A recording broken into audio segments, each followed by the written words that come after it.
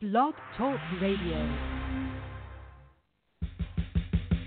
Welcome to the Neil Garfield Show, a presentation sponsored by the Living Lies blog, GTC Honors, LendingLies.com, and The Garfield Firm, servicing all 50 states and 24 countries with news and analysis about the largest economic crime in human history.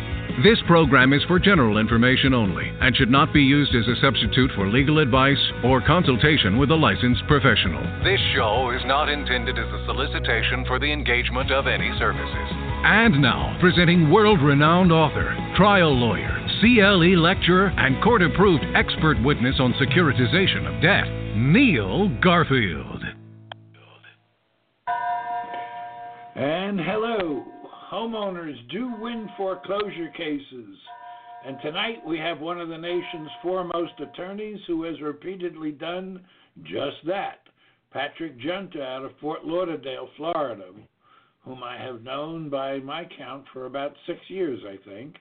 This is Neil Garfield, and this is Thursday, November 14th, 2019, broadcasting live from Duval County, Florida. If you like what we're offering, consider a donation on livinglies.me. One of the things that irks me is how banks are getting good press about reducing the number of foreclosures as though that was an accomplishment. The fact is, they should not have been able to foreclose in the first place.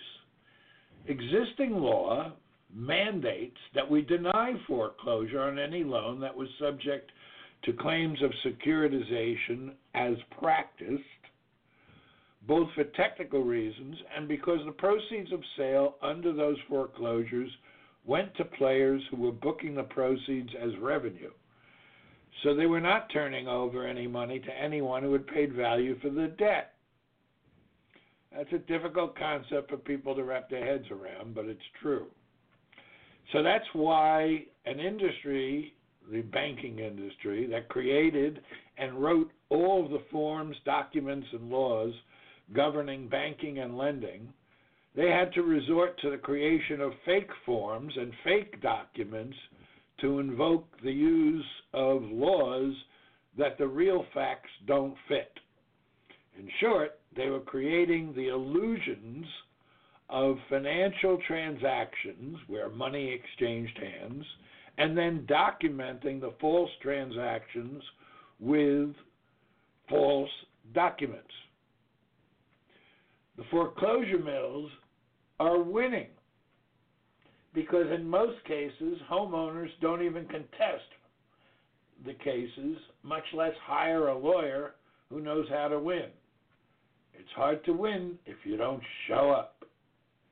Patrick Giunta is a well-respected lawyer in South Florida whose general practice has put him on all ends of virtually any transaction you can think about, especially residential loans.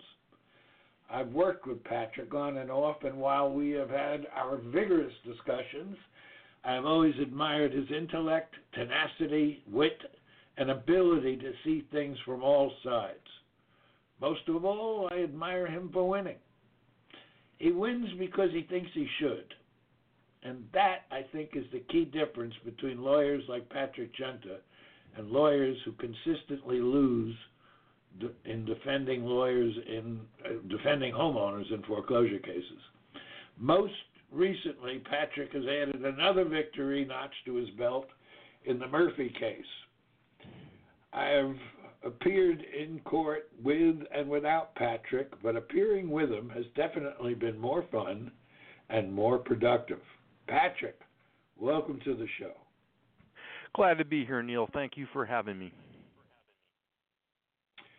So, this Murphy case, in the Murphy case, your client defeated the party claiming to be the plaintiff, who was claimed to be a claimant. You won the Murphy case. Tell us how. From the outset of the case, Mr. Murphy had consulted with me and also with his idea that the purported plaintiff, which was a trust, claimed that they owned the loan and delegated the authority to the servicer in that case, which was Caliber, had the ability to foreclose. He knew that that wasn't true from day one, and after discussions prior to the actual foreclosure being filed, we had already planned and determined the best course of action to defend it, and that included the utilization of a gentleman named Bill Padalo that I had never actually had used an expert witness in trial before in this particular type of case, in a foreclosure defense. So the client had already made arrangements with Bill, and we basically brought everything in early based on the research of the facts and the documents that we knew existed, and then we went on a vigorous discovery expedition after the answer and affirmative defenses were filed to request certain documents that they actually never produced until literally the eve of the trial. Day before, when I had my witness here, was the first time that he was able to examine the document that was in fact produced, but under a confidentiality agreement. Everything they said was proven at trial opposite and non-existent to what the facts actually were. So in that particular case,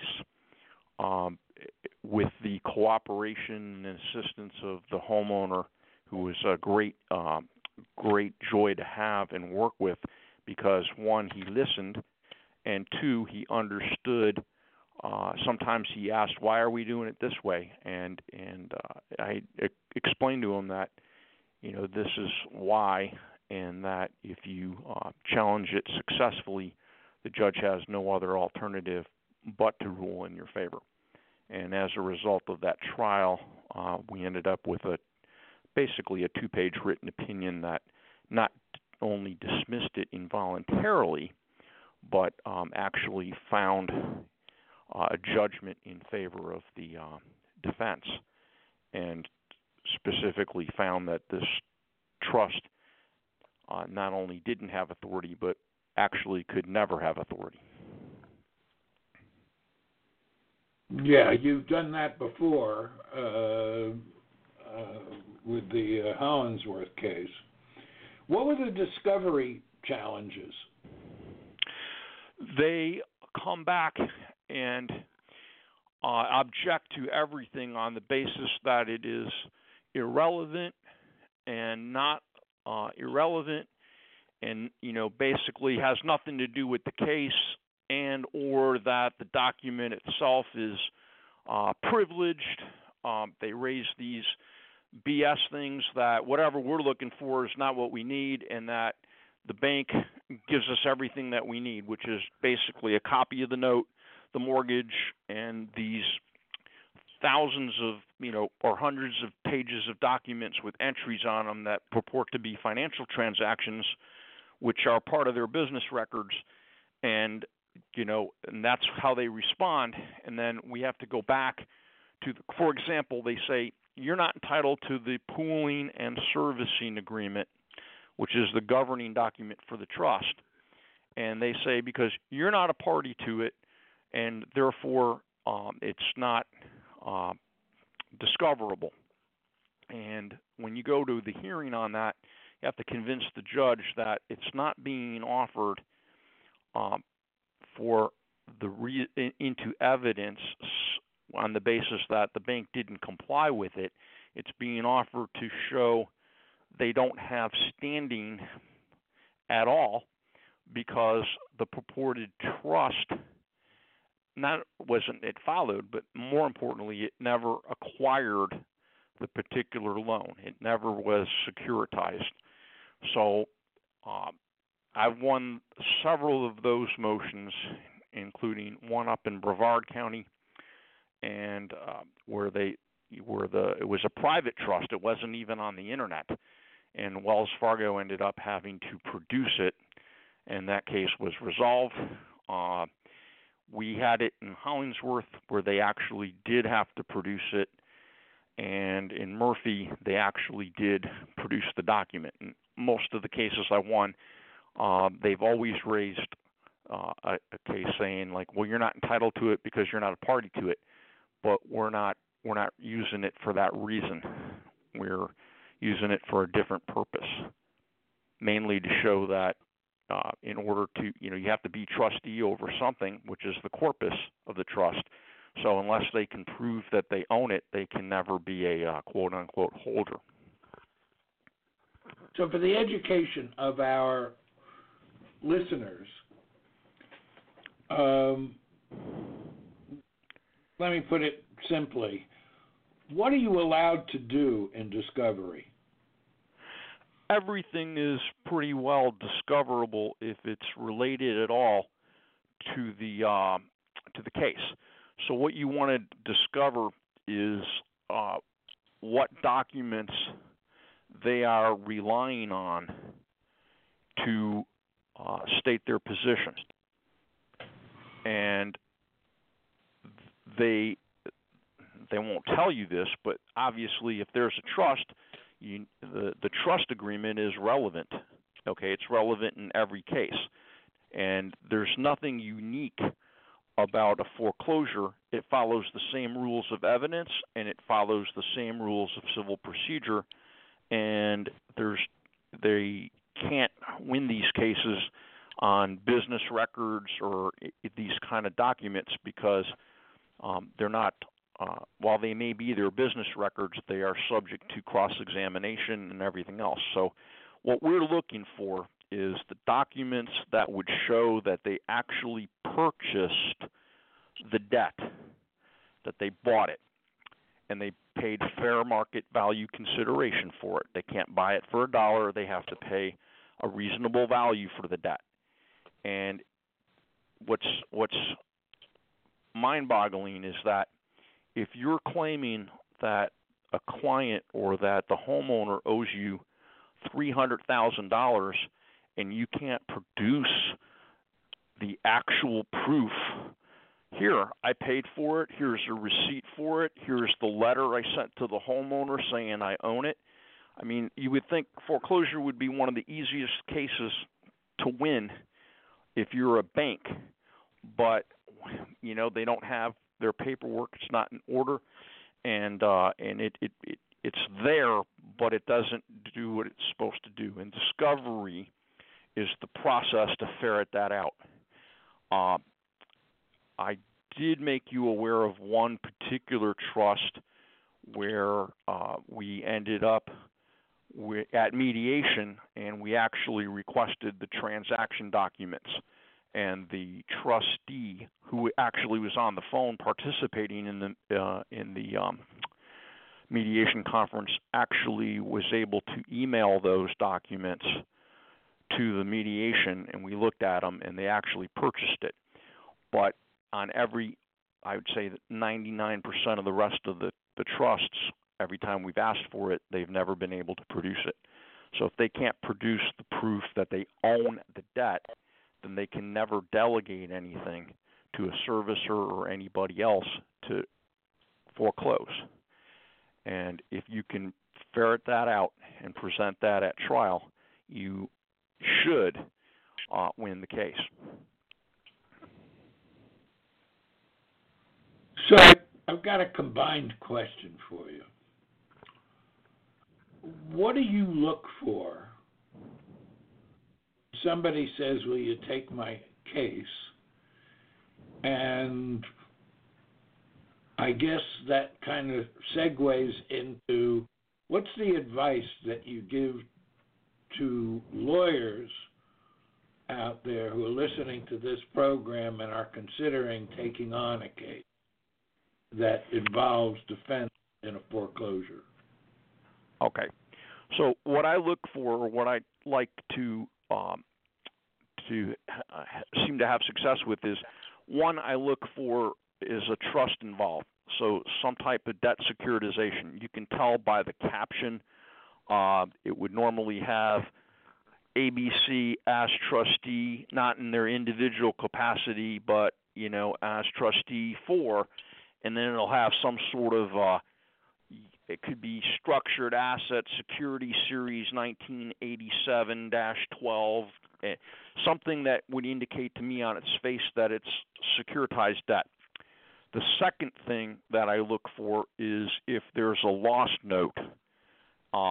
Those two factors, and they don't always have to be present. In Murphy, we actually had both, but which is a case that I would take, just based on those two facts alone. But in most cases, if it's a securitized debt, which the majority of the debt is securitized, I would think that would be the starting point. And then the second thing I would look for is I would have the client typically engage, and I think you provide this service, but I would have them, have a chain of title, something looked at that would confirm or provide some type of evidence that that there were assignments out there or that there's some issues related to the trust itself. With those two things, then we would next move forward and consider a consultation with the client. So what do you recommend to lawyers who are considering taking on one of these cases? Be the first lawyer to consult or review the actual complaint that is filed with the client with a sufficient amount of time generally to look at it, look at the documents that are attached, and talk to the client about what their goals and objectives in the litigation would be. That's step one. You want to make sure that your client and the lawyer are on the same page. Otherwise, it can become difficult to, as the case progresses, to represent that client. Well, that kind of brings me to the next question, which is to ask you to talk about the difference between taking a case at the beginning of the case, where the foreclosure has just been started, versus getting it when it's somewhere in process already and pleadings have been filed on both sides. The difference, the huge difference. If you get the case at the beginning and you actually accept it, at least I'm able to determine, again, based on some research and some other facts, whether or not the homeowner has a chance of prevailing, and I ascertain at that point what their financial ability is in order to pursue the case. There are some things that can be done, that have to be done, and then there are some things that are optional. For example, you don't have to depose the bank witnesses. I don't do it, and I rather have the bank witness come live. But I will tell the client that we have to spend the time, the effort, and the pursuit of the discovery of getting certain documents that are important to the case. One example might be the actual default letter, because if they default and accelerate and it's not a debt that they owned, then they'd never had the right to accelerate and declare a default. So initially, you're better off, because then the lawyer would know what he wants or she wants in order to prepare the defense strategy and the narrative. When you get a case midstream, a lot of flags go off. Usually, the client, there's damage in the case because you're switching lawyers and you're switching gears. It doesn't mean that I wouldn't take a case midstream, but you're already committed to the position that the prior lawyer took, and oftentimes it takes some time and money if you have to go in and then try to amend a complaint or a defense after the case is filed and pending. Judges will allow you to do it, but they don't like to do it, and especially in foreclosure cases, the presumption incorrectly is that, well, the homeowner's just stalling for some additional time because they're not paying to stay in the house. Right.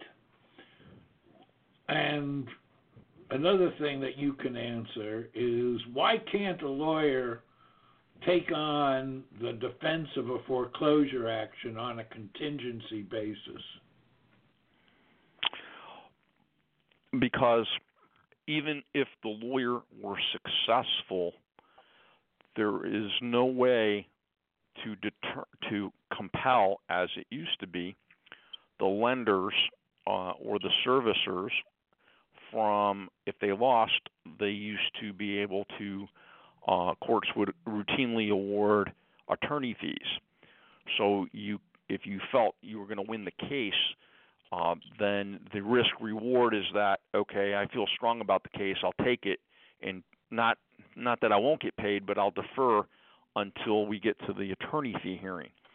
Or you could structure it such that you would get something as it progressed.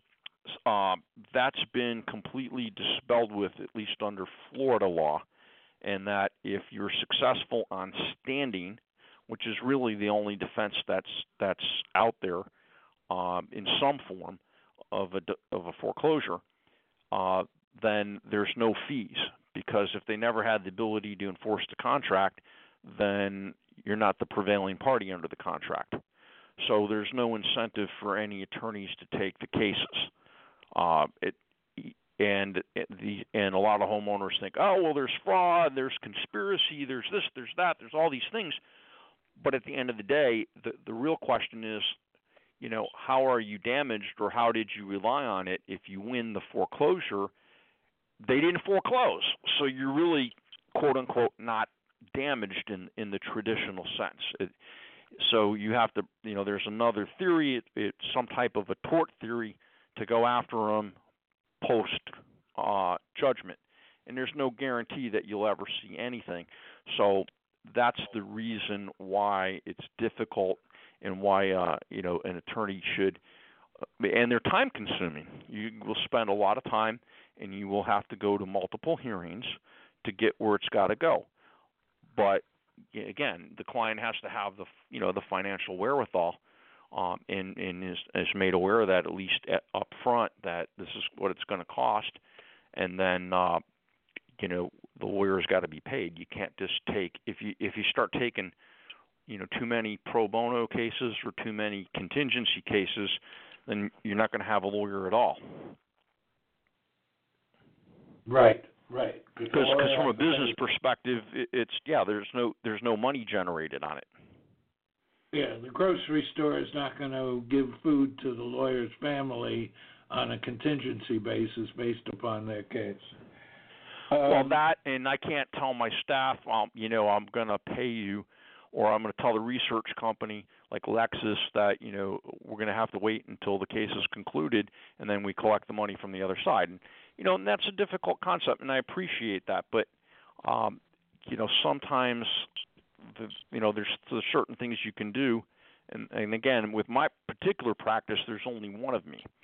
So, and I practice in a variety of civil trial litigation, which I think helps rather than just focusing on one area of the law.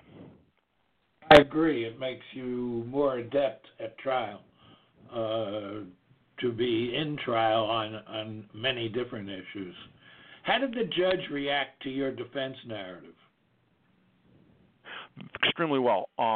As judge, I won't say the name because I'm not sure if I can or cannot. But the judge in the Murphy case was a retired judge who was on the bench at one time, was very well respected.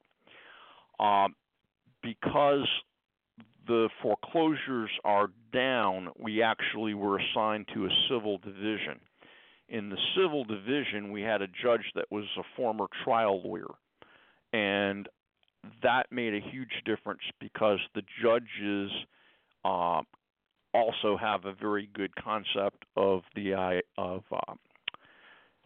not right and wrong, but they have a very good concept of discovery and what's important.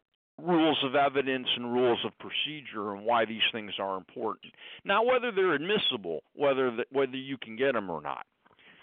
So we had a trial judge that's basically a civil trial judge that's handled a lot of those cases.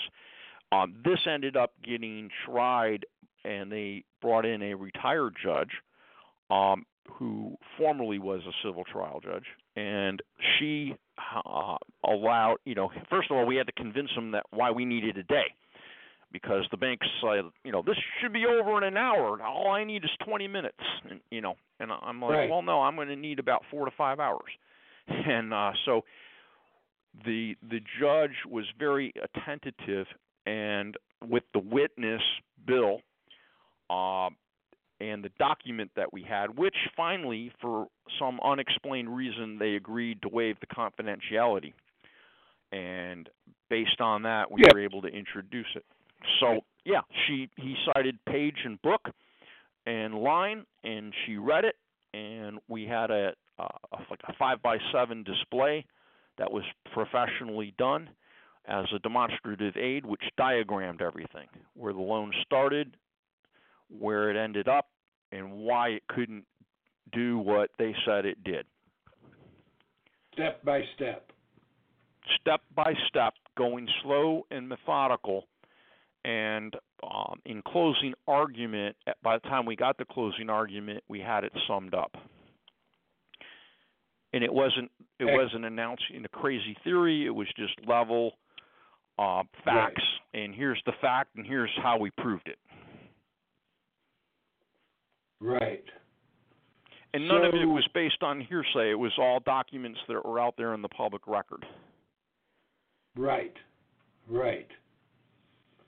So what's the one takeaway that you want lawyers to know about foreclosure defense?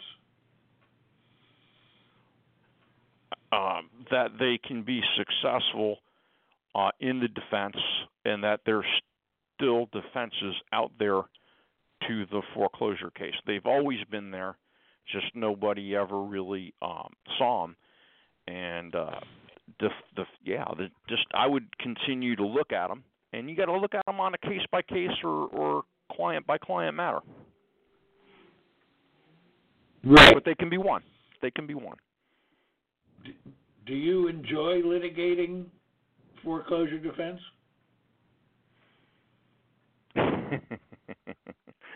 That's kind of a loaded question. I enjoy litigating a case where it's yes, because of the challenges and the ability to explain the position and then have the judge be convinced that you're correct. Yes, I do. Patrick Giunta, lawyer in South Florida. Pleasure and honor to have you on the program.